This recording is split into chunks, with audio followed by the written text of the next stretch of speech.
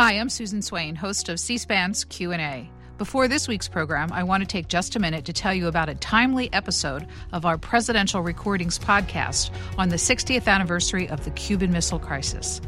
You'll hear actual phone calls between President John F. Kennedy and his advisors, press conferences, and an interview with presidential historian Barbara Perry of the University of Virginia Miller Center. You can find this bonus episode of Presidential Recordings wherever you listen to podcasts.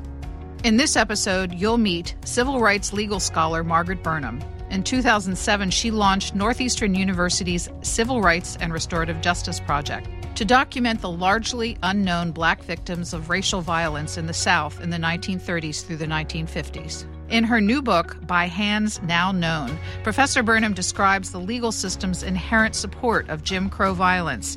And you'll hear stories of the more than 1,000 now documented murders in which the perpetrators were never brought to justice. This episode is brought to you by Shopify. Do you have a point of sale system you can trust, or is it a real POS? You need Shopify for retail. From accepting payments to managing inventory, Shopify POS has everything you need to sell in person. Go to shopify.com/system, all lowercase, to take your retail business to the next level today. That's shopify.com/system. Legal scholar and author Margaret Burnham, your new book is called By Hands Now Known. This book really is the public tip of an iceberg of a project you initiated back in 2007. Will you tell me about that project? Yes, in 2007, along with many of my students and colleagues at Northeastern University School of Law, we began looking at homicides from the Jim Crow era. We first started looking at a later period. We first started looking at the 1960s, but we then realized that most of those cases were fairly well known or easily discoverable. But we found that there was this black hole for cases of an earlier period, 1930s and 1940s. So we began to concentrate on that era, looking to see what patterns we could discern, but most importantly, looking to figure out how we could help the families, the survivors of this violence, who many of whom were and are still alive.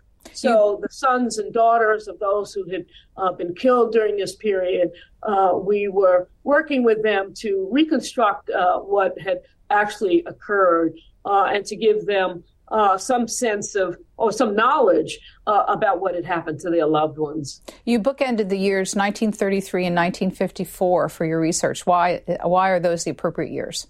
So we start in 1930 and we go to 1954. As I mentioned a moment ago, the period late from 1954, Brown and Board forward, we really have the civil rights movement is in its bloom, and we have a far better sense of what's going on in the South. We started in 1930 because there were two other scholars who had worked from the Reconstruction period through 1930 to document pretty much the same thing.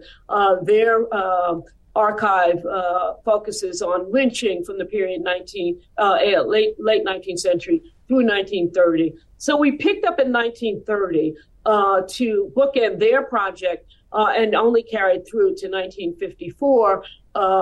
Obviously, there's much more work to be done, but as a scholar, one has to bracket. One has to have a beginning and an end, as it were, and that's what it was for us. All of your work so far is collected in an online archive that's accessible to the public. What will you find there? Well, first of all, the archive is crjarchive.org, and I'm urging everyone to go and look for themselves. We have in the archive 1,000 cases of Jim Crow era killings. These are from the Confederate states, the 11 states of the former Confederacy. And obviously, we've done as much as we can to collect the records, the DOJ records, the FBI records, the local government records, the coroner's reports, the death certificates, and the family memories, all in one place. So for some of these cases are obviously more built out than others, but for every case, you can plug in a name and find out what happened find out what records are available on this particular case. So we also have collected newspaper articles. Some are accurate, some are not so accurate. But the archive will give you a full sense of what the violence looked like, and not only what the violence looked like, but also what the resistance looked like. So the archive also just focuses on how communities, African Americans and others in those communities, came together to fight back and to survive these events. It's been a lot of years. Are any of the cases you uncovered still prosecutable? No, I don't think so. These are in these cases, the perpetrators are mostly dead. There may be one or two where very, very old, mostly men here. We're talking about the lethality of men, where these men are still alive. But for the most part, these cases have been unearthed for what they tell us about the period, and also to help the family members understand their own histories. So what, in the largest sense, is the story that your work has uncovered? We have been able to show that the lynching cases, dramatic and brutal though they are, and also uniquely American phenomenon that it is, really doesn't fully describe the everyday routine violence that African Americans faced in the Jim Crow South. And we're not arguing that this was exclusively a Southern phenomenon, but we are focusing on the South because that's where the violence was concentrated. And also that's where folks were disenfranchised. So they had no real ability to affect their political realities, their political and juridical realities, because they had no jurors, they had no judges, they had no sheriff, they had no police officers. So they were exposed, completely exposed, not only to the violence at the hands of law enforcement and also at the hands of bus drivers and others in positions of authority who felt their role was to enforce Jim Crow norms. And because they couldn't protect themselves from this violence, obviously, as I say, what arises is a very robust liberatory resistance movement that is the movement that carries us into the more well-known civil rights movements of the 1950s and 1960s. In the introduction, you acknowledged that for young people today, this seems like ancient history, the 30s, the 40s, the 50s. Why do you think it's important to hear these stories? Well, the stories are critically important because they are the precursor to what occurs later on. So you really can't understand what many have called the new Jim Crow, the systemic and structural features of our justice system that have left so many African Americans exposed to, widespread injustice. You can't understand that phenomena described so well by Michelle Alexander in her book unless you really get a sense of what the old Jim Crow was. And so what we try, and you also can't understand, we all owe a debt to the movements that have come before us. So those who are engaged in movements for a wider justice today, Black Lives Matter folks who are working around disability issues, the feminist movements, all of these movements are indebted to the work done by earlier organizers and earlier struggles for justice and for a wider democracy in our country. So that's the story that we wanted to. We tell the story of the violence, but as I say, it's also the resistance. So if the story of this is that violence was necessary to sustain Jim Crow, and especially across the southern states, and there was no recourse at the local level or state level for many of the citizens subjected to this violence, then what about the federal government? In the 30s, 40s, up to the 50s, that is the predominantly FDR era. leading into Harry Truman era. Where was the federal government in this? The federal government could have, but did not provide a backstop for the violence. The tools were, I argue that the tools were imperfect, but they were there. So coming out of the Reconstruction period, a whole set of laws were adopted, including laws intended to address the racial violence that was then being perpetrated in response to the end of slavery. And so there were these two statutes that could have been deployed by the federal government to tamp down on local violence, both by state actors, by sheriffs and police chiefs, but also by conspirators like the KKK and others. These laws were not really put into force until the 1940s. There were a couple of cases before that, but it's not until 1939 that the Justice Department creates a unit intended to address racial violence. And even then, their efforts on this front were ineffectual, in part because they were tied to local communities for investigation. So the lawyers in Washington had to look to lawyers in the southern jurisdictions to investigate these cases, not just to lawyers, but also to the FBI, the local FBI.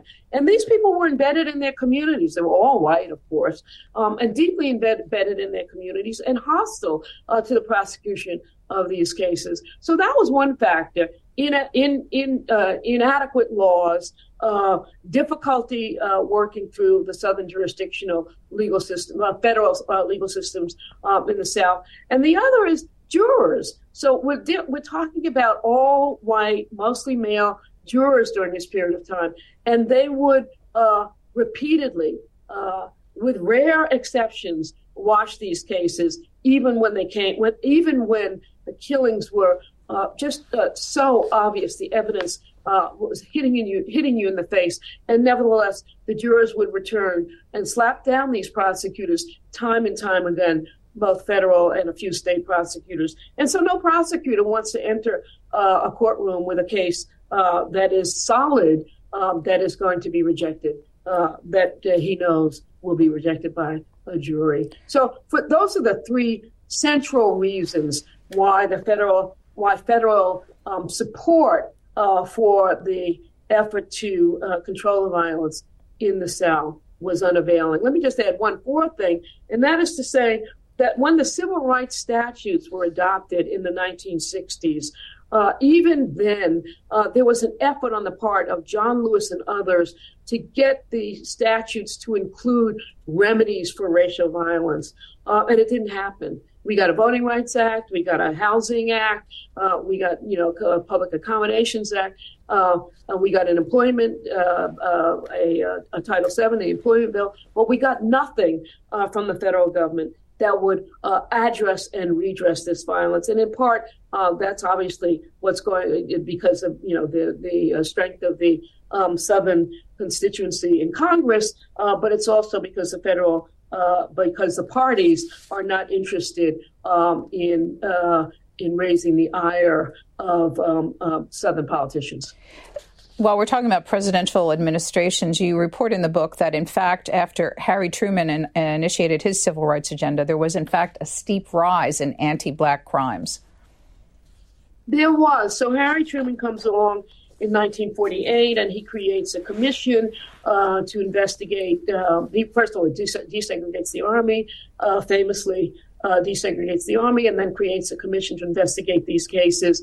And the commission begins to hold hearings in the South. One case out of Mobile, Alabama, I think is exemplary of what happened. When this man gets on a bus, he's coming from his base. It's 1948.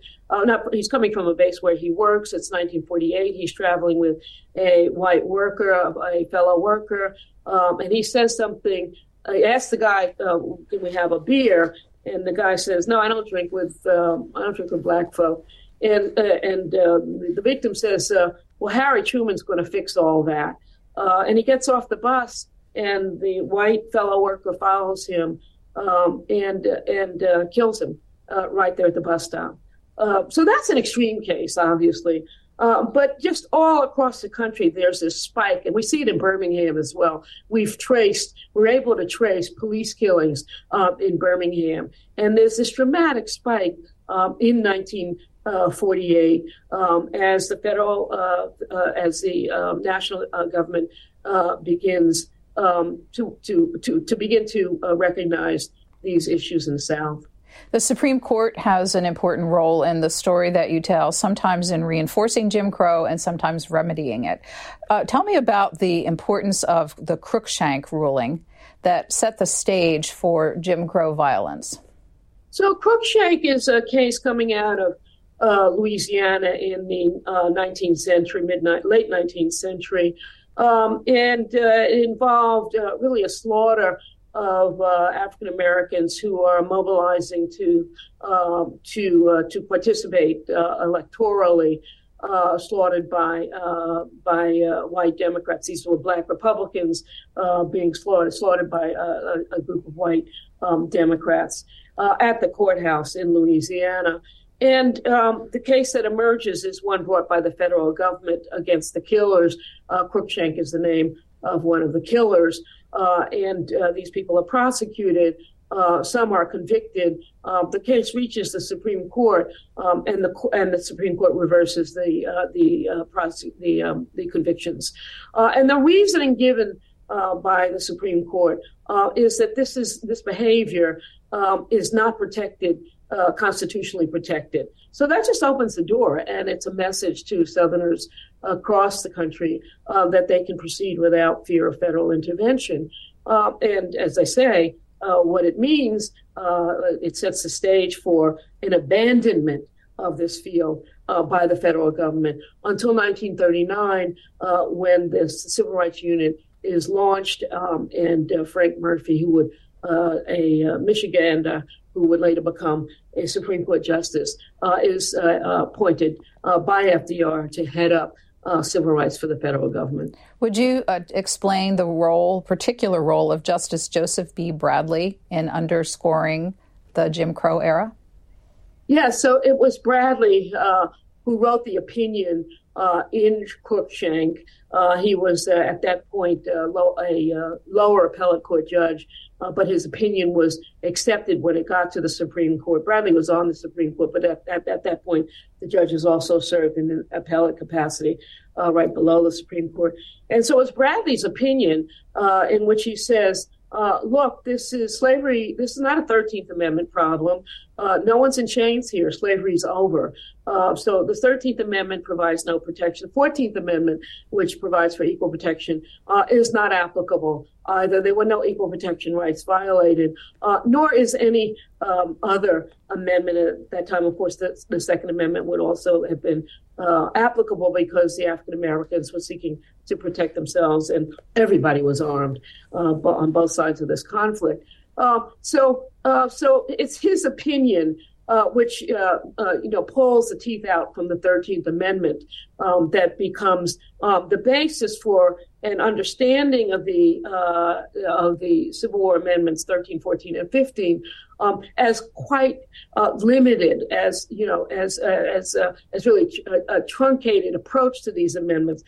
13 becomes basically useless to secure the freedom, the rights of individuals to protect their African Americans to protect their lives and their property. 13 is after Cruikshank inapplicable to that. This episode is brought to you by Shopify. Do you have a point of sale system you can trust, or is it a real POS? You need Shopify for retail. From accepting payments to managing inventory, Shopify POS has everything you need to sell in person. Go to shopify.com/system, all lowercase, to take your retail business to the next level today. That's shopify.com/system. You also write about a case in 1945, Screws versus United States, which defined the terms of federal engagement with racially motivated police cases for the next 40 years. What did it do? So in the Screws is an interesting case, not just for its holding, but also because the facts were quite dramatic, which is really the only reason it ultimately reaches the Supreme Court. So just to briefly describe the facts that led to the opinion, Robert Hall is a recently returned soldier, a veteran who returns to his community in Georgia. He brings back with him a gun, which he had secured from his overseas travels, overseas military service, and the sheriff of that county, whose name is Screws, Sheriff Screws, decided that Negroes could not be armed in his county. And so he grabs the gun, or has the gun taken from Robert Hall, who then has the temerity to hire a lawyer and get an opinion from a grand jury ordering the sheriff to return the gun. The sheriff then trumps up a charge against Hall, which gives him the opportunity to go to his home, grab him in the middle of the night, and the sheriff and his deputies then take Hall to the courthouse where the jail is located, and the courthouse is the county, obviously the county courthouse. And there on the lawn, in the presence of all the neighbors who are listening and awakened by this event, they beat him to death with straps and various instruments. They just beat him and leave him leave him in a state where ultimately he dies from this beating. Now, obviously, the sheriff is prosecuted by federal authorities here, thereby the case Screws versus U.S. Starts as U.S. versus Screws. And it ultimately reaches the Supreme Court. The Supreme Court applies one of these two statutes that I mentioned, which is a criminal statute addressing unconstitutional criminal behavior by a public official, by a state actor. And the Supreme Court says in Screws that the sheriff can't be held responsible under this statute because it's not clear from the evidence that he intended to deprive Robert Hall, his victim, of a particular constitutional right. So the justices in Screws, they hypothesize that maybe the sheriff had a beef against Hall. Maybe he just didn't like Hall. Maybe this was a personal matter. We have no way of appreciating this as an effort to deprive Hall of his constitutional rights, and therefore the statute does not apply.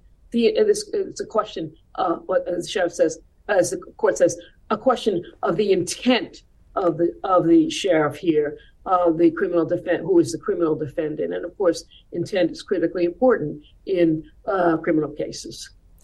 So we're talking really about the structure, but it's really the personal cases that animate the story in the stories in your book, By Hands Now Known. You begin with one of Ollie Hunter.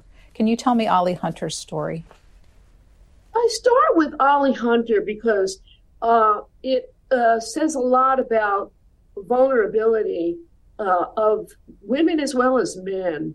Ollie Hunter was a woman in her senior years. She was, at that point, it would be considered senior. I don't know about today, but she's in her 60s. And the case comes to us by way of a letter that was written to the NAACP describing a killing in the small town of Donaldsonville, Georgia, in the 1940s. And the author of the letter doesn't give the name of the victim because he doesn't know it, but he says she went into a store on the main street and apparently picked up a can, which upset the store owner, who is the store clerk, who is a young white man in his 20s. And he follows her out of the store and beats her to death with an axe. And the letter writer seeks the support of the NAACP to uncover this case and to seek justice for the victim. And that's it. That's the only document in the file when we get it. We are able to identify who the victim is by matching up the time in the letter and the death certificates from Donaldsonville. And so that brings us to this woman. We get her death certificate. It obviously doesn't describe any kind of a violent incident, but from there we piece together who she was. And let me just add that we did find we did ultimately end up with one other piece of evidence in the Ollie Hunter case. And it's a commentary on the through line in the book, because it was a letter from a relative of Ollie Hunter who was identified by our students and who is in jail in Florida. She's incarcerated. This letter comes to us in 2020. And she writes that, yes, this is her relative and she'd like to help in any way she could to reconstruct her life. We weren't able fully to pursue that, but it suggests the ways, and in some ways, obviously there are serious disconnects, but it suggests the connection between the old Jim Crow and the new Jim Crow in some ways. So Ollie Hunter is basically invisibilized. She disappears. Her death is unremarkable in Donaldsonville. She just passes into history. And so I start the story just because I think it reveals how these cases emerged from very ordinary, everyday encounters between white people and Black people, and how lost they have been to history. So was anything other than the relative that was uncovered, did Donaldsonville recognize Ollie Hunter's death once you told the story? Not as far as we know. So the thing that her case was one of a store, but so many of the individual cases that you write about happened on public transportation. And I wanted to first start off by having you explain the role of public transportation in daily life of African Americans in the South during that period of time. As everybody knows, the buses were segregated and they were the emblem of Jim Crow. Rosa Parks made that true. So these are public buses. People had to take them to work, to shop, to get to see relatives. And the control of the Jim Crow apparatus in the bus was left in the hands of bus drivers. So across the South, we see bus drivers who are armed. Why would a bus driver need a weapon? Because he has to impose the discipline of Jim Crow in the bus. And African Americans are protesting. They're resisting in 1,000 different ways, some well organized, and some not so, not organized, some completely spontaneous. And so we have a number of cases in the archive where bus drivers have shot and killed passengers, or where bus drivers have called on the police who arrived quickly on the scene to discipline black riders who are resisting, and maybe they're just protecting. Maybe they're tired, as was famously Rosa Parks.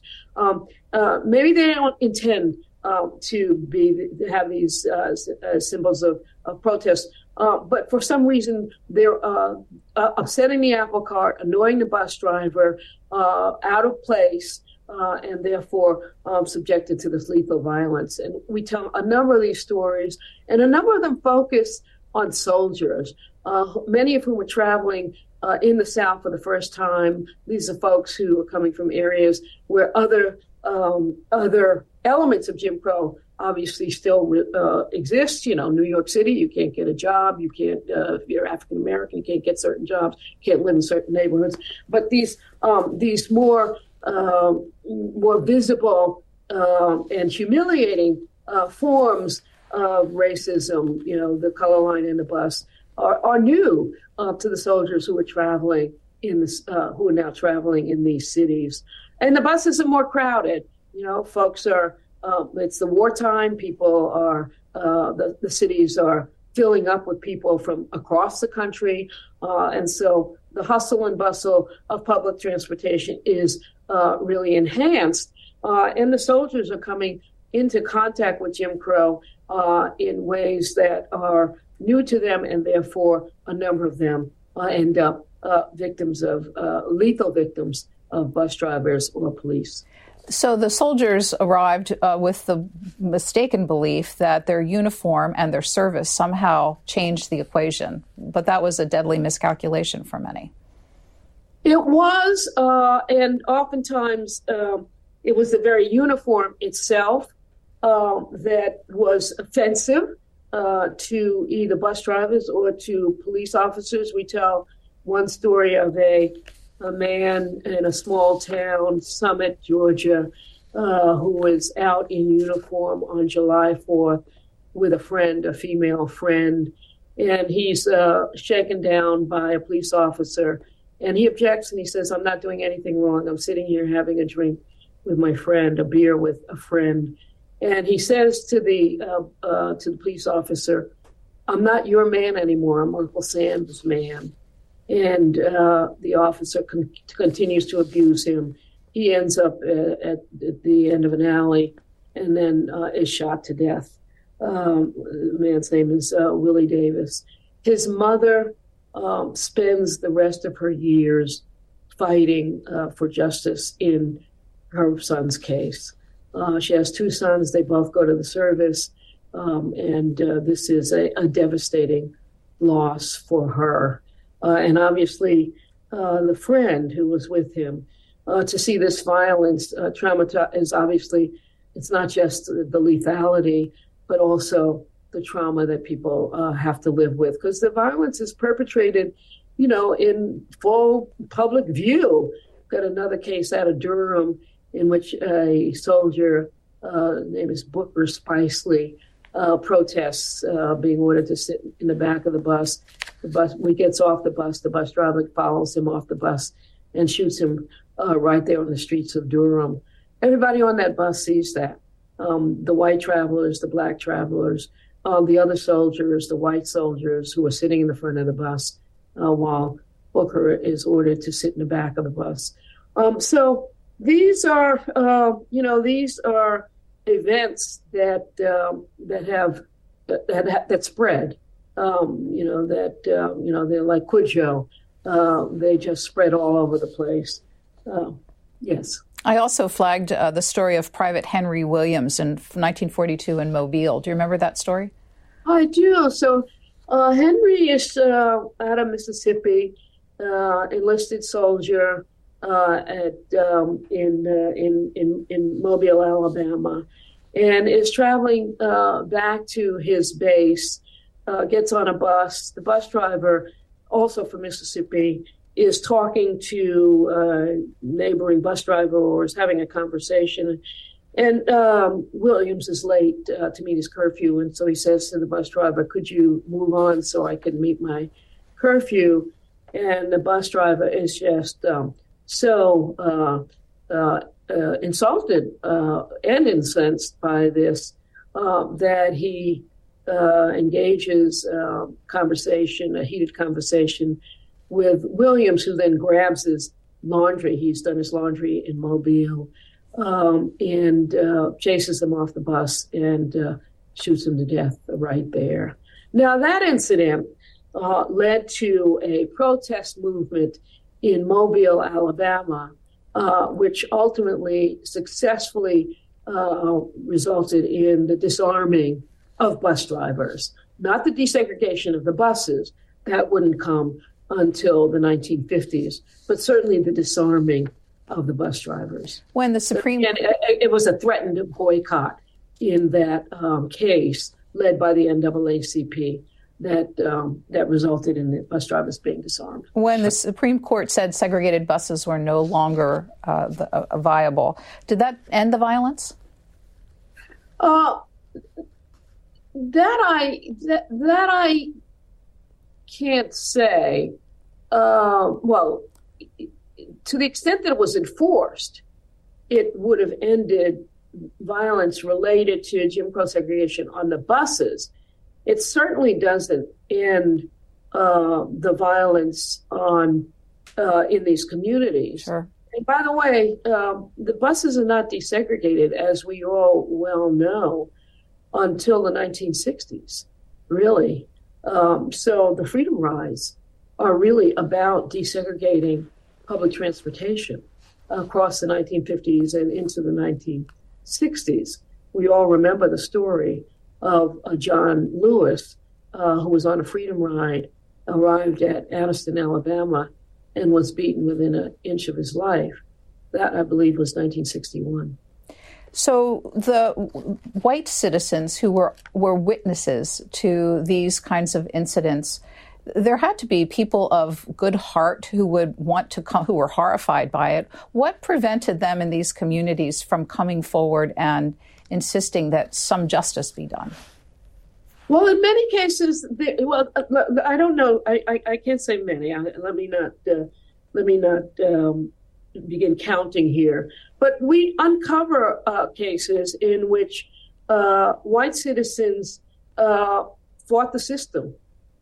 So in one case out of Birmingham, a man who was a chauffeur for a family, chauffeur for a doctor and his wife, prominent family, is on his day off. He goes to the barbershop. He gets out of the barbershop after spending time with his buddies in the barbershop in Black area in Birmingham, and is shot down by a police officer on the street. And officer tells a story about how he was attacked by the victim, and the victim was drunk, et cetera, and so on. And the couple for whom he worked, first of all, the doctor did an autopsy establishing that the shooting took place in a way that refuted the self-defense story, and established that it was a cold blood shooting. And so he steps up to the plate, and his wife, also a prominent Birmingham citizen at the time, seeks to use her influence with the prosecutors in town to attest to the character of this fellow. The victim said he didn't drink, so he couldn't have been drunk, and she knew him well, as they say, like one of the family, is what people said about their household help. And so they know him well, and they try to get justice, but they are certainly unable in this case to break through the line of solidarity, in this case, led by Bull Connor and others in Birmingham. And that's not, that happens repeatedly in the archive in ways that obviously are discouraging for whites who might want to be allies during this period. A couple of other aspects of the story. What was the role of the local media? Your students were able to find stories, but how were these kinds of incidents generally covered in the local mainstream press?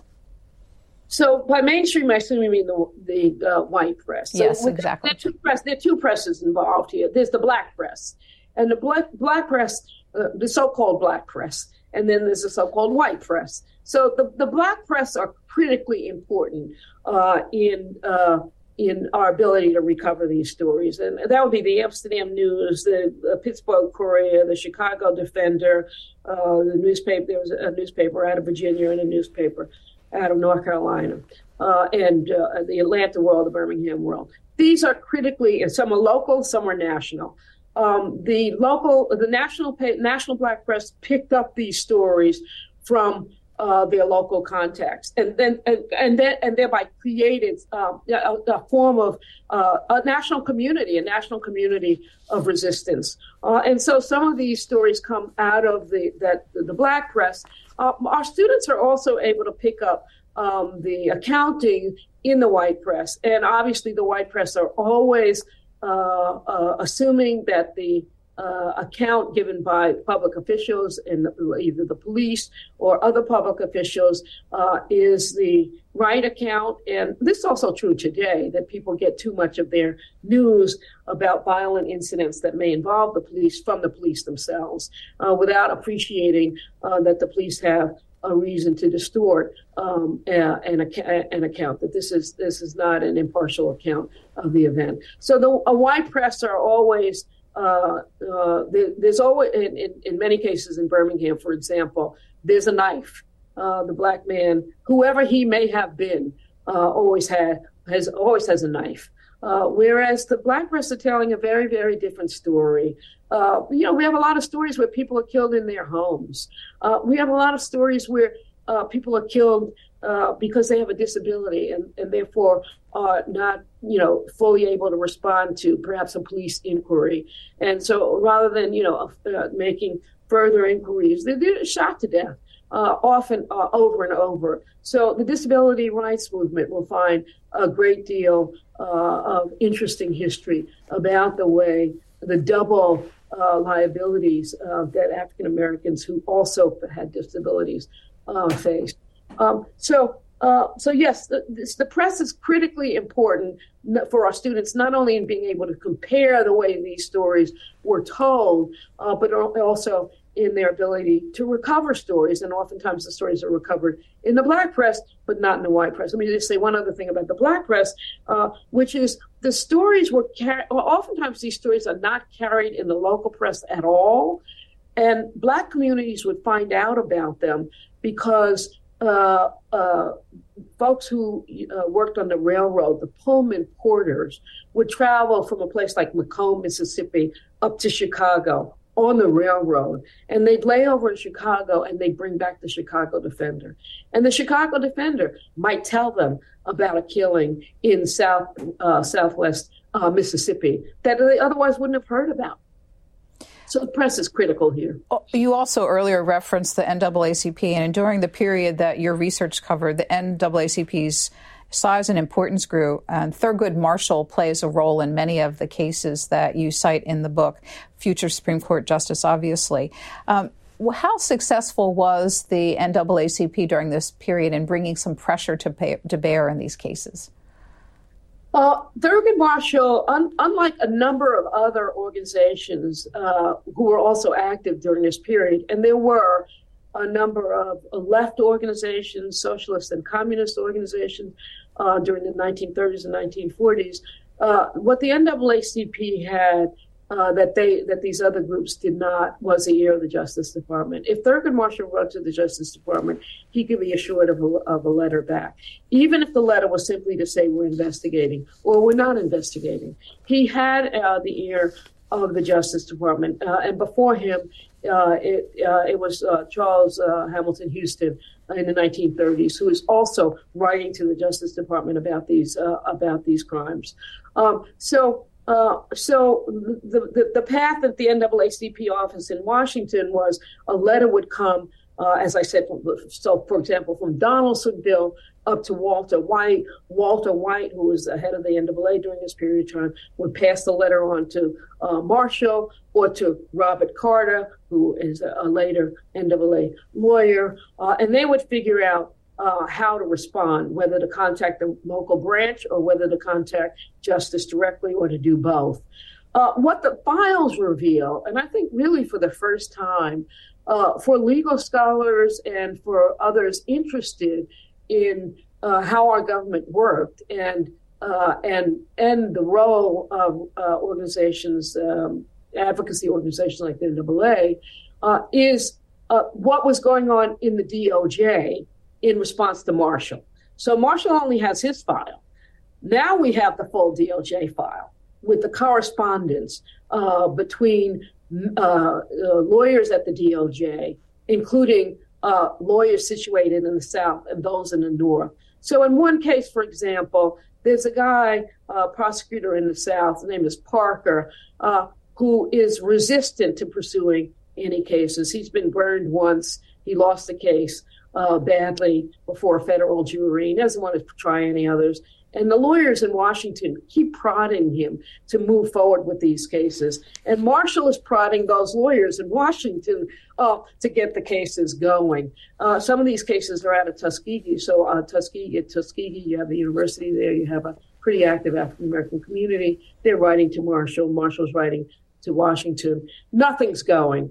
And so what we have in the file is a letter or a memorandum from the DOJ Washington lawyer, essentially saying Parker will not move on anything. So it's the local DOJ lawyer who refuses to prosecute the cases. So now we can close the circle and fully appreciate why Marshall and the other advocates, lawyers and others, were effective or ineffective in getting federal intervention in these cases. Two cities figure prominently by these hands now known. One is Birmingham, your hometown. The other is Detroit. What should we know about the roles they played in the story that you tell? So let me start with Detroit. Detroit is a city with a deep history. And I start in Detroit, 1920s.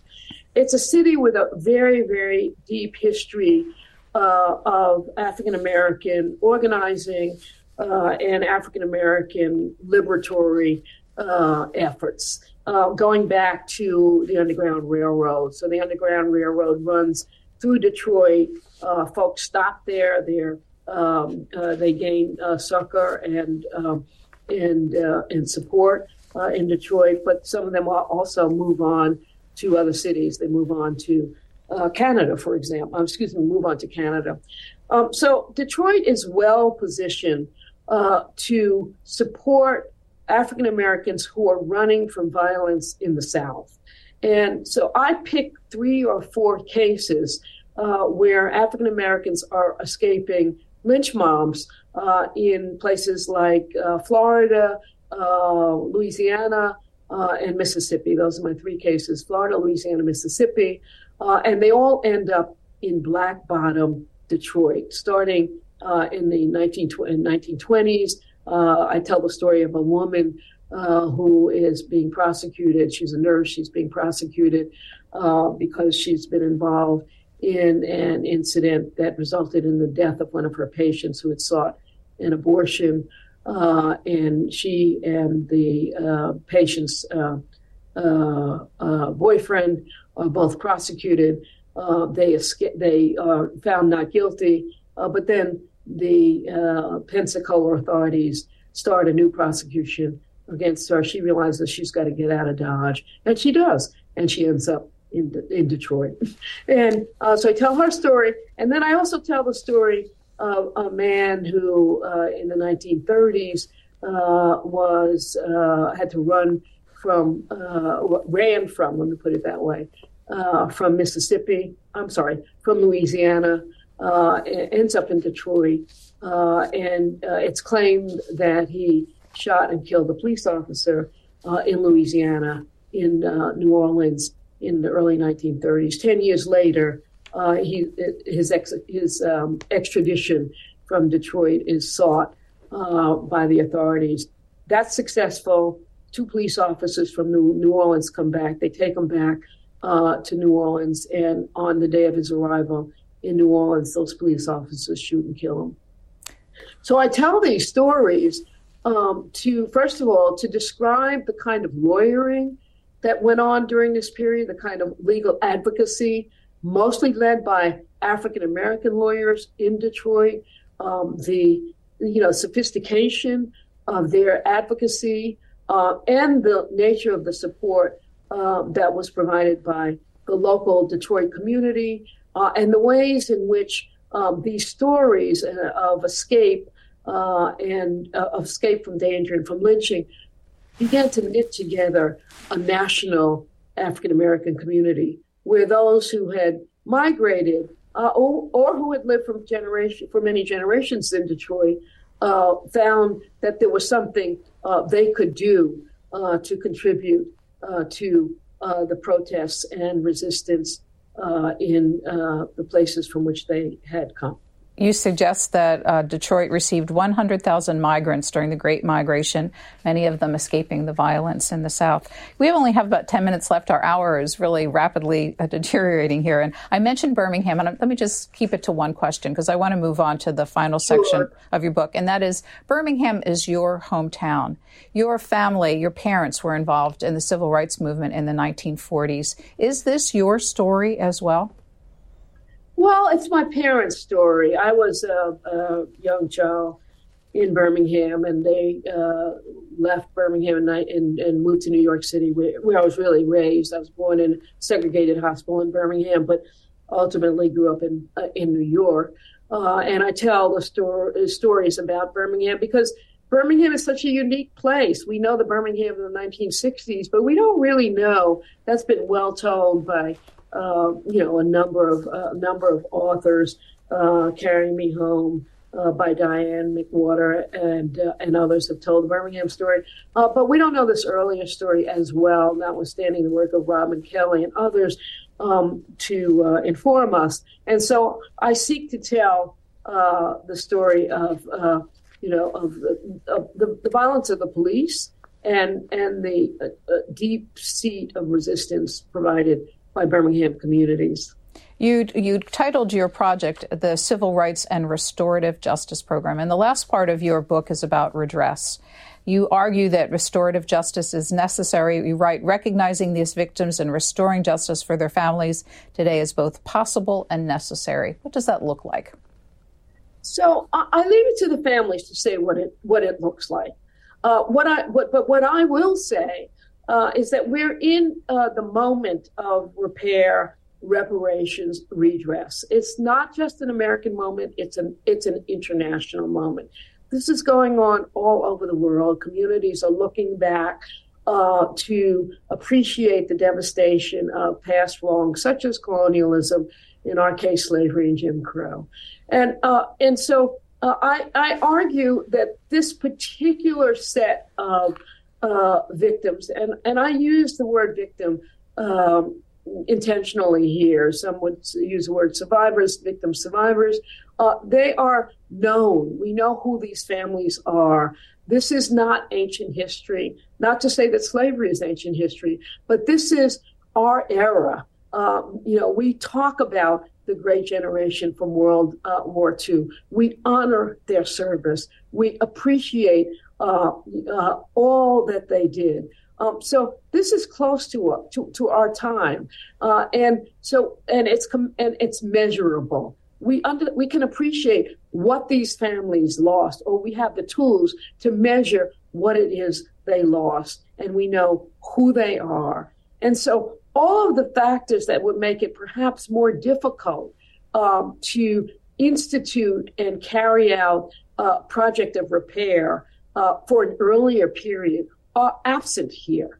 And so I say this is a critical place to start our work of repair as a nation. And we've done it before with respect to World War II. The Civil Liberties Act signed by President Clinton, which recognized the horrors visited on the Japanese and Japanese American communities during World War II, was an example of the kind of recognition that should be enacted here. We have about 5-6 minutes left. You have also been confirmed by the Senate as part of the 5-member federal Civil Rights Cold Case Review Board. What is the work that the review board does? The review board the review board is not limited to the African American story. It's about civil rights cold cases that cross racial lines, where the civil rights of individuals were found to be violated, and where these cases have been remain in the files of the Justice Department and the FBI and in other files. Our job is to open up those files to the general public. There obviously are criteria that will guide our work. We're not trying to make available to the public files that discuss sensitive matters that affect foreign affairs. or living individuals. But within the guidelines set forth in the statute, our job is to render these files publicly available as expeditiously as we can, so that these stories can be absorbed by the American public and a greater justice found wherever it may be found and however it may be accomplished. A couple of closing questions. You spent your life's work immersed in the intersection of civil rights and the law. How do you feel about the state of things today? Obviously, much work to be done.